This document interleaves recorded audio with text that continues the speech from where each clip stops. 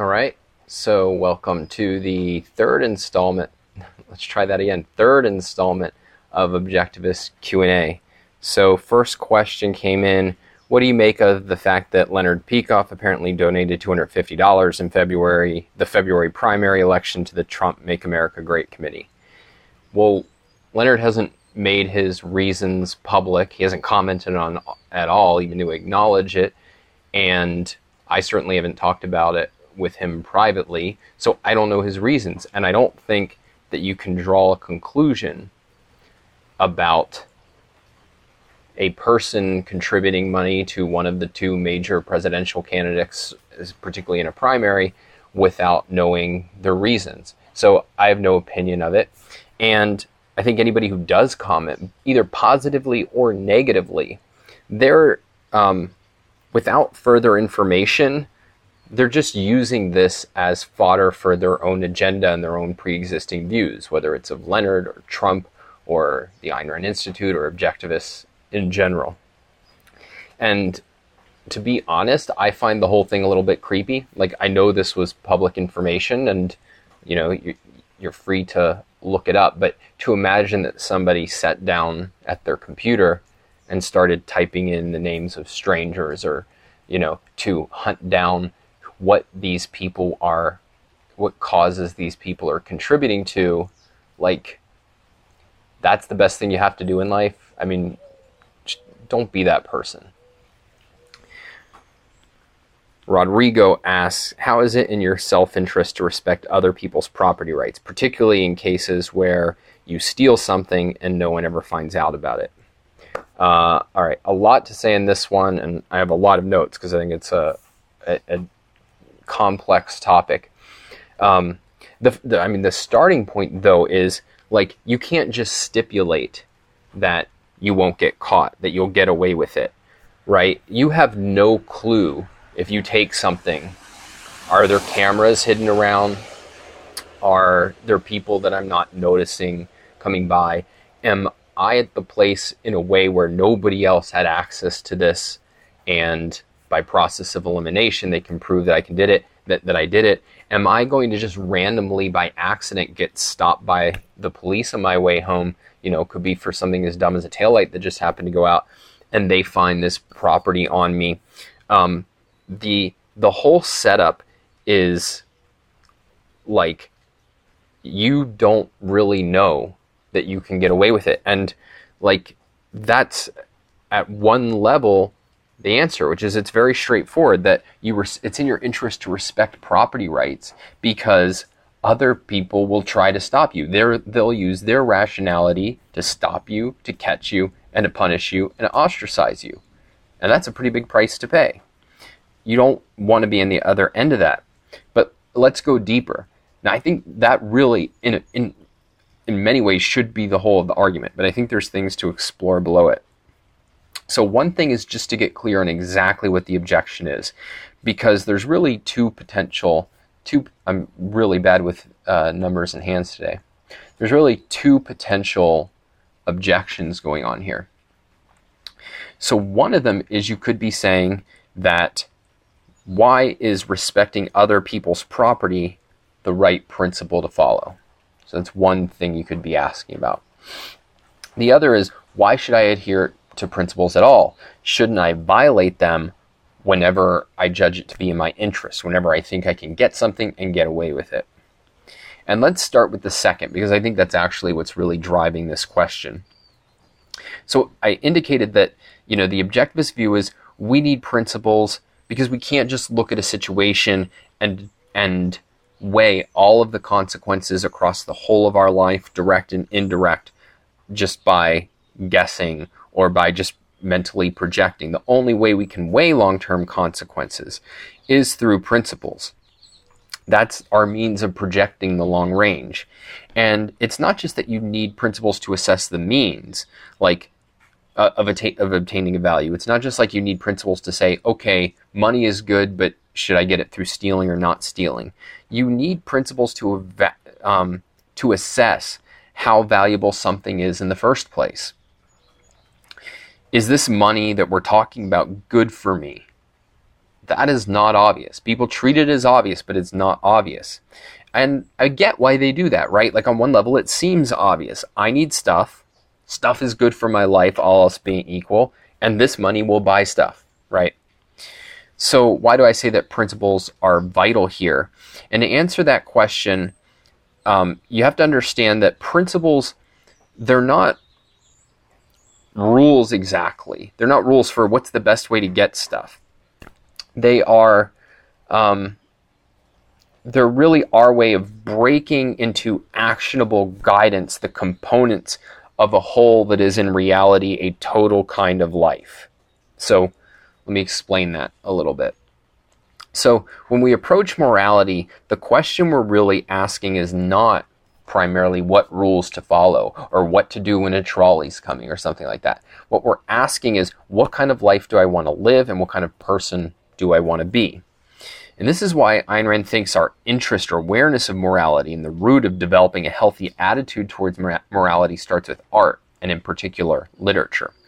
That is, what literature lets us do is it projects different kinds of lives that we could live through different kinds of characters. It gives us a vision of the best and the worst, and it allows us to project those. And in effect, morality is choosing, what kind of person do I want to be? What kind of life do I want to live? Which of those, or which of any other way of living can I project is it that I'm striving to realize in the totality of my life? So when you're at the level of thinking about morality, your starting point is not thinking about a particular kind of action, but a whole kind of life. You know, do I want to live a life of reason and creation or of whims and predation? That's one sort of alternative that you face. And there's no such answer as, well, it's a little bit of both. A life of whims and predation is precisely the life where you say, yeah, most of the time I'll tell the truth. Most of the time I might even go to work and pay the bills and everything. But every once in a while I'll try to get away with something. Objectivism's view is precisely that the good is the consistent and the evil is the consistent. It's living by the seat of your pants, by this feels right at the time, rather than by principles. So there's no way then to answer the question, like, what should I do in this situation, absent this higher level question of, what do I want and what kind of person do I want to be? You can't, I keep stressing this, but I really want to hammer this home. You can't just take one action and say, what are the likely consequences? If you're interested in morality, the starting point is, do I want to live a Rourke-ish life or an Iago-ish life or a Walter White-ish life? And then you need principles. What principles are doing is, in effect, breaking down into actionable guides, ways in which you can select your own personal values and make your own personal choices in the context of your own life. Choices and modes of action that are consistent or add up to a Rourke-ish life, let's say. So once we get to the level of even thinking morally, the question can't be, should I steal it if I can get away with it? The right question is, that question rather, that's not asking what morality to follow. It's really a question of, should I live by any morality at all? Should I live by principles, or should I just go by the seat of my pants, principles be damned? Okay, so let's say then that we want to live a moral life. We want to live by principles. We recognize that we can't achieve what we want to achieve. We can't achieve the best life possible by living through the seat of our pants. Why is it, or is it true, that respecting property rights is the right principle? And the most relevant issue here is, how do we gain values from other people? And if you really think about it, the core values that we gain from people, relationships, knowledge, trade, these come from people's rationality and their productivity, and we access them through our rationality and productivity via voluntary trade, both spiritual and material. And in effect, the choice is, do I want that and all the values that come from that, or do I want to throw it all away and treat other people like animals and have them treat me like an animal? And so when you think of the scale of values that you get from rationality and productivity and trade, no amount of money that cuts you off from that ongoing interaction with people can be worth it. It's pure loss. And so, like, there's no money in the world that in effect says, like, yeah, no decent people will want to deal with me, but I got 25 pairs of Yeezys. There's no calculation which that's going to make sense. And I want to highlight or underline this point that, like, that's true even if you never get caught. Because, as I said before, you don't know if you're going to get away with your crime. But what you do know is that if you want to keep the charade going, you've surrendered your control over your life. You're committing yourself to telling whatever lie is necessary in the moment to cover up your crime, and then lies to cover up those lies. And so you don't know going in, who am I going to have to lie to? And you don't know what those lies will commit you to and how they'll box you in and what they'll cut you off from pursuing. You don't know who you'll have to avoid talking to or seeing. Maybe you've even had this experience, maybe at least as a kid, where, every time your parent or maybe later on your girlfriend or boyfriend or your boss says, like, hey, we need to talk, your mind instantly goes to, oh, that bad thing I did that they don't know about. And is this going to be it? And in effect, imagine living your life trapped in that feeling. That's what a criminal voluntarily traps themselves in, rather than living a creative life where they benefit from other people's rationality. And so their whole life is actually feeling out of control because they literally are out of control. They're being controlled by the ignorance and ultimately the perceptiveness of other people. And that's why objectivists say that ultimately what you end up in by this process of trying to protect the lie is an all-out war with reality. Like, that sounds very abstract and unrelatable, but if you really take seriously what kind of path you're on, where there's a certain fact out there that if discovered would be detrimental and devastating to you, and you're going to cover it up at all costs, the only way to cover it up is by further and further putting yourself in conflict with the facts. And that snowballs, that escalates. And we see that in real life and in art. That is really the story of Breaking Bad, right? It's basically, you just want to, you're a person who's lived a seemingly decent life, and you're going to commit, all right, I'm just going to go make a little bit of money doing this thing that's not really going to hurt anybody. And yet, in order to continue on that course, you're forced to escalate into more and more evil actions, and more things in the world become a threat to you. So the point is that if you commit yourself to violating property rights, you're throwing away not just everyone else's rationality and productivity, you're throwing away first and foremost yours. Now, this is actually a little bit of an artificial way to talk about it, because the one thing I've mostly left out is psychology. And psychologically, there's no such thing as a fully rational person who just decides to steal and then it destroys their life. For an adult to get to the state of stealing, you've already built up a twisted series of motivations and rationalizations that make it possible for you to even consider that course. For example, precisely not trying to think through the consequences of your actions, even without principles, even just trying to project 10 steps ahead, that is not what criminals do. Criminals are notoriously impulsive, not calculating. And most crimes are not, how do I cleverly get away with stealing $1 million? They're mostly about, hey, there's a purse, I'm going to grab it, and maybe I come away with $30. And most of these impulses, I think it's important to keep in mind, are not really about things. It's about feeling a certain way for yourself. I got away with something. I'm more clever. I have power over other people. A criminal is so neurotic that they're constantly obsessing about, like, other people's respect for them, respect that is going to substitute for the respect they don't actually have for themselves. And that's the real payoff in the crime, not the thing they get from the crime, which usually they think, what the hell is this about? This is not, like, it's gone in 10 minutes. It's really, the payoff for them is the crime itself. It's when they pull the gun. That's when they're in charge. It's when they break into your house at night. They're now God. It's when, a man rapes a woman. He controls her like an animal or an object and sets the terms. Or how about this rationalization? I can get away with it because I'm smarter than everybody else. Like, this is a real recurrent theme among criminals. It's this idea that, like, I am so clever and so manipulative that nobody's going to get the drop on me. And jails are filled with people who are so clever and so manipulative that nobody's going to get the drop on them. Or how about this rationalization? And Bernie Madoff, the fraudster, continues to spin this if you listen to his jail interviews. I didn't really hurt anybody, and if I did, they deserve it. So there's just these layers of rationalization and impulsiveness and a deep irrationality that characterizes actual criminals. And my point isn't that you steal once and become that kind of person. It's that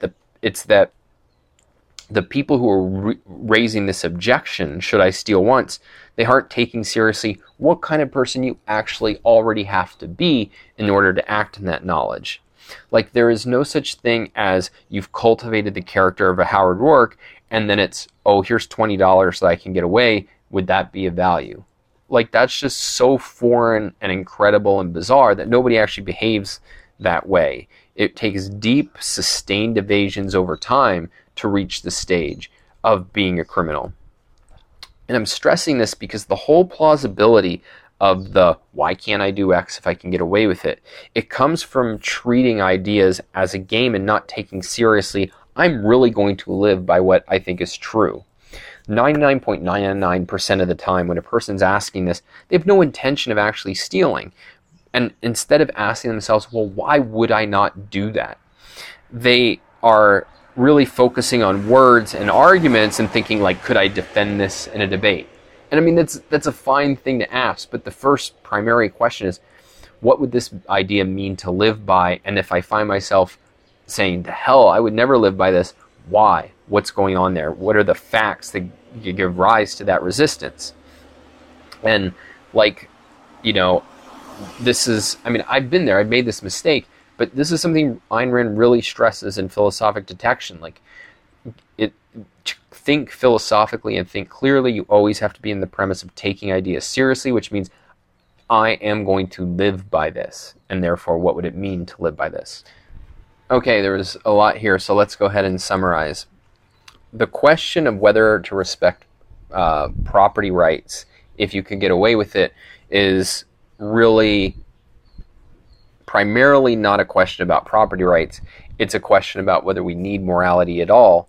And morality is primarily about what kind of life that a person wants to live. And the basic choice is, do I want to live, say, you know, the life of a Howard Roark, or do I want to live by the seat of my pants, doing whatever feels right in the moment?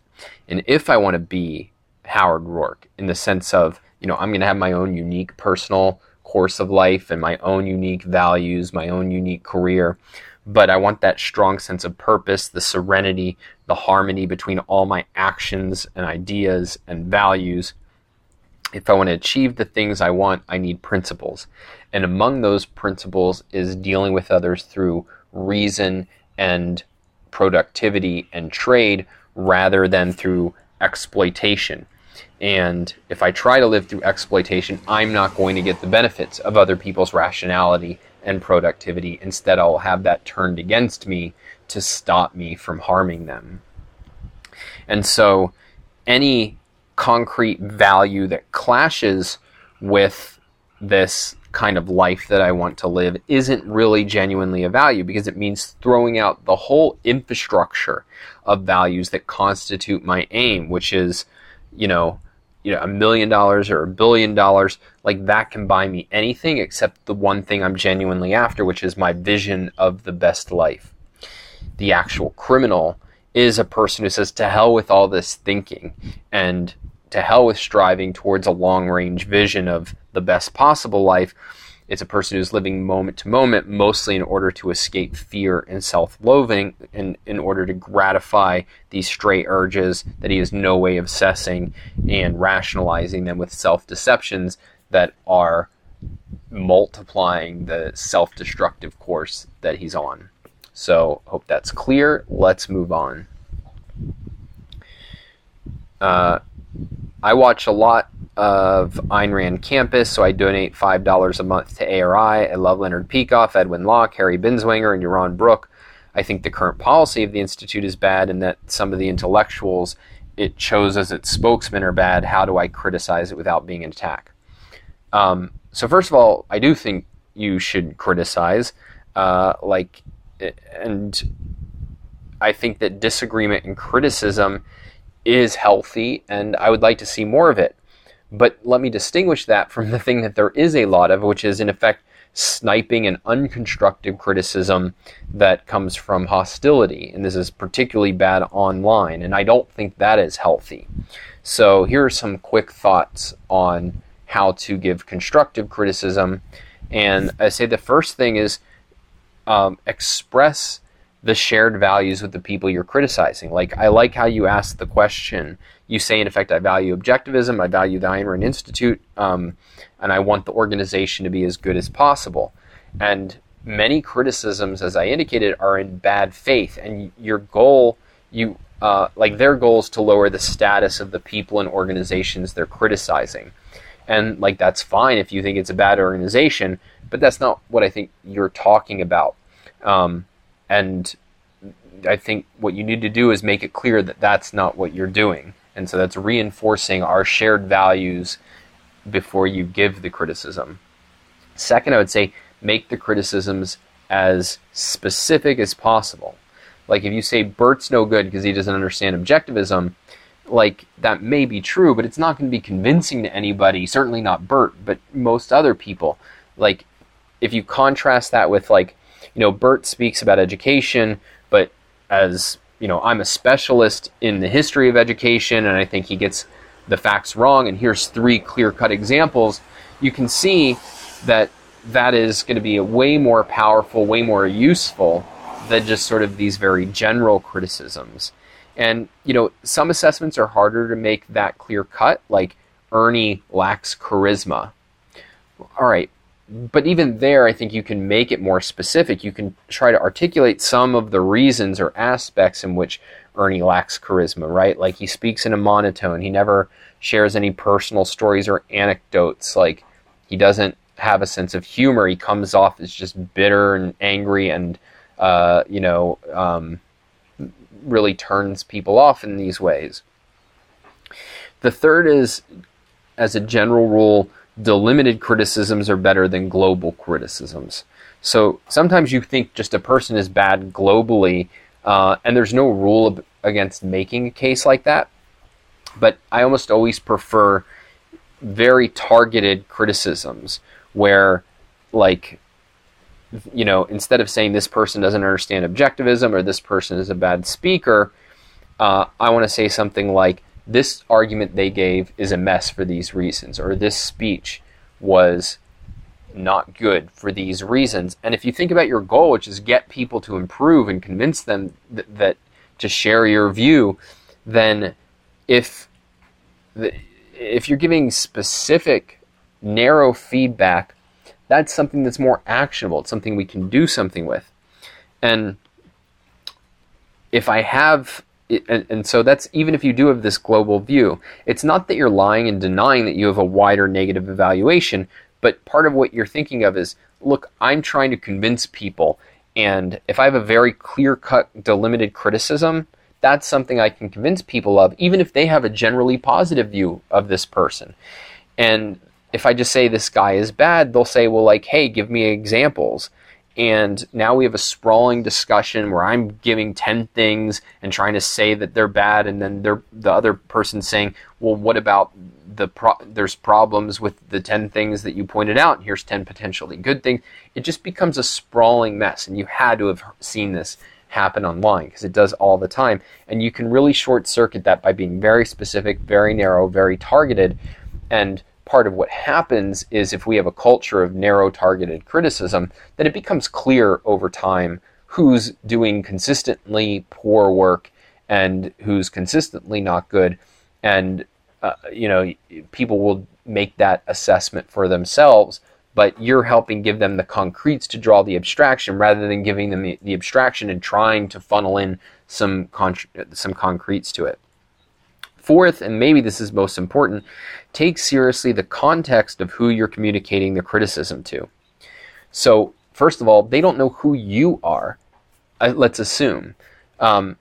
And so criticism from just some random person is not that valuable and not that interesting. Sometimes it'll draw your attention to something, particularly if it's very specific and stands on its own merit. If somebody says, hey, you made a typo, I made a typo. If somebody says, hey, you said this, but here's a reference that shows the facts are otherwise, cool. Then the standing is not that important. But particularly the more global, the more non-obvious the error you're trying to draw attention to, the fact that we don't know who you are, that is going to undermine how impactful your criticism is, and you just have to be aware of that. And the more that you have skin in the game, the more you've established a reputation as somebody knowledgeable, thoughtful, who's doing things to advance objectivism, the more that you'll have standing, in your criticisms that are not so clear-cut and obvious will be taken seriously. The other part of acknowledging the context of the other person is that you might not have all of the context necessary to know what's relevant in an issue. Like if you're criticizing an organization, you almost certainly don't know things like the history of what they've tried, their resources, their pressures, their constraints, their incentives, their plans for the future. And that doesn't mean that you have to remain silent, but even if you just say, look, I don't know the full situation, I'm an outsider, here's what I do see as an outsider, that can be valuable. And it at least makes it easier for the person to take in what you're saying and harder for them to dismiss it, because you're being objective about, like, based on the evidence available to me, this is what I think, versus taking the assumption that you really know what's going on. Because as somebody who's worked in many of these organizations and behind the scenes with many of these people, it is super hard for outsiders to know what the real situation is. And again, it doesn't mean that you have to remain just skeptical and agnostic. You just have to be very specific and acknowledge, hey, maybe I'm just completely wrong about this, and so I welcome any information I don't have.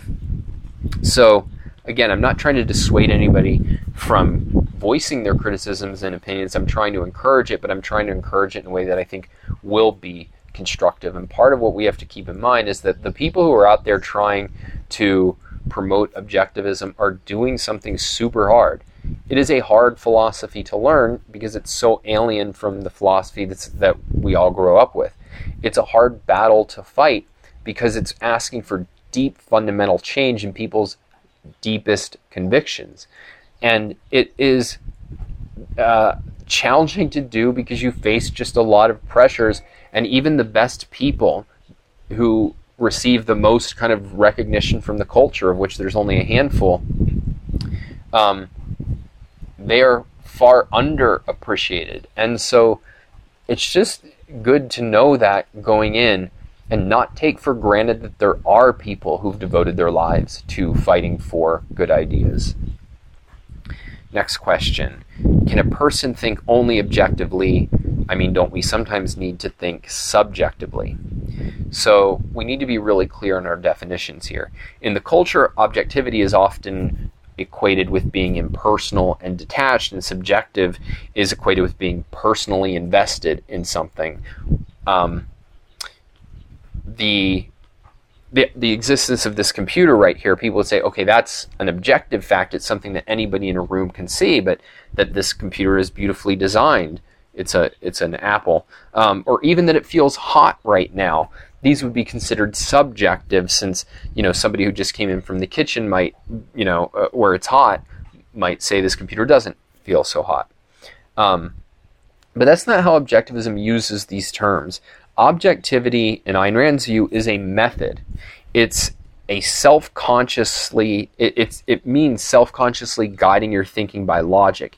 And what subjectivism is, in our view, is throwing out that and saying, to hell with logic, I'm just going to go according to my feelings. And so, in objectivism's view, anytime we're pursuing knowledge or values, we should be thinking, which means we should be thinking logically, which means we should be thinking objectively. But that doesn't mean impersonally. You can be completely objective, even about what your preferences are. Like, you can be objective about the fact that I love blonde, curvy women, or I like Tarantino's dialogue, or I hate Tarantino's choice of subjects. to be objective about your preferences isn't to prove that everyone should have them, but to identify the relevant facts about them and about you that justify those and support those preferences. So for example, here would be a non-objective preference.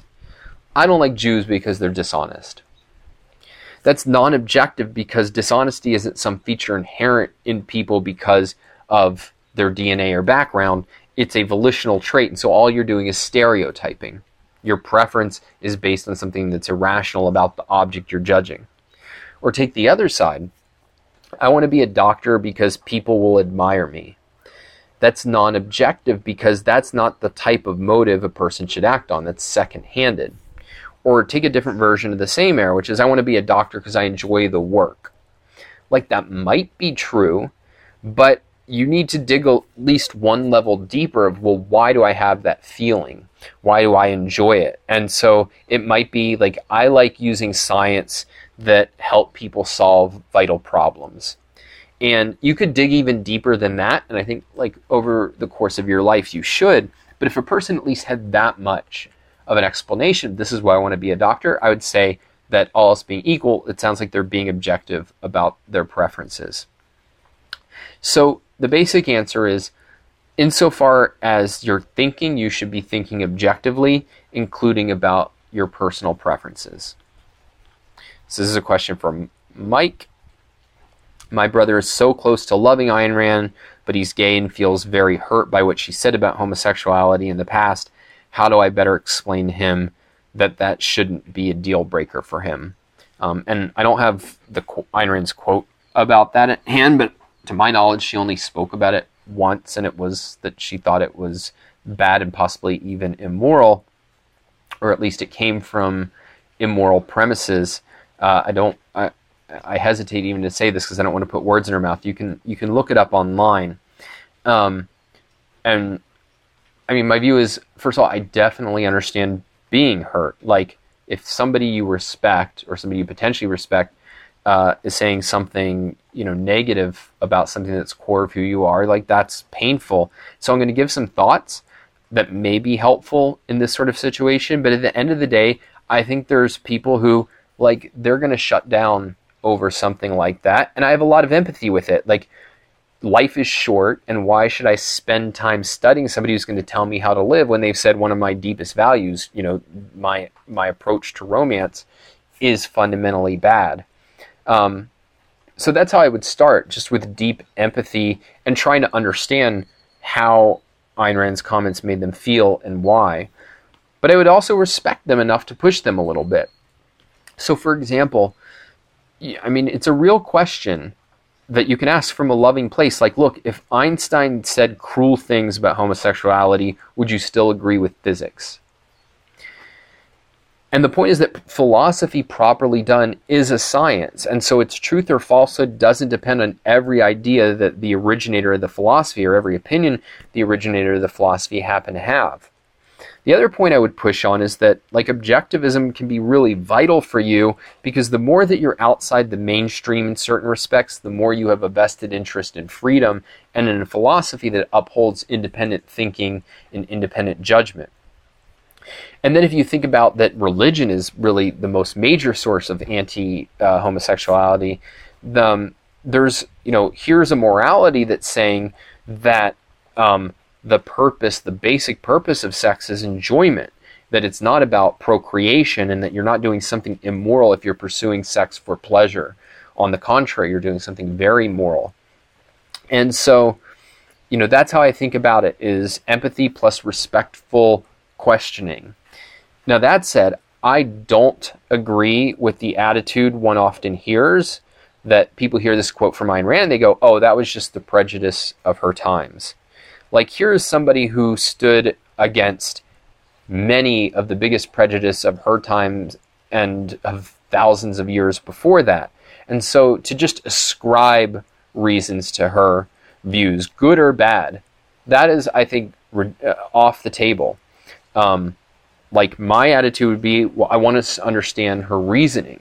And unfortunately, I don't think that we know much about her reasoning, if anything, about her reasoning regarding homosexuality. So I certainly don't know her reasoning. And so my attitude is, like, I don't want to know what views she held, per se.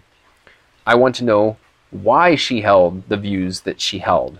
And I don't know that in this case. What I do know is I know the reasons for the views I hold, which aren't aligned with her conclusion, at least the conclusion that she stated publicly. I've heard people say that, later in her life or in her final years, she had shifting opinions. I just don't know. So here's another way of thinking about it. I'm just not too interested in what Ayn Rand thought, absent knowing why she thought it, because she's not an oracle. She's an interesting thinker that I deeply admire and owe an incredible debt to and learn from every time that I explore how she thinks about an issue. But the mere fact that she had an opinion of something, it has virtually no standing in my mind, and I don't think it should have a standing in your mind. All right, so that's it for this round. I have a couple more, but this is running long already, so I hope you enjoyed it, and I will see you next time.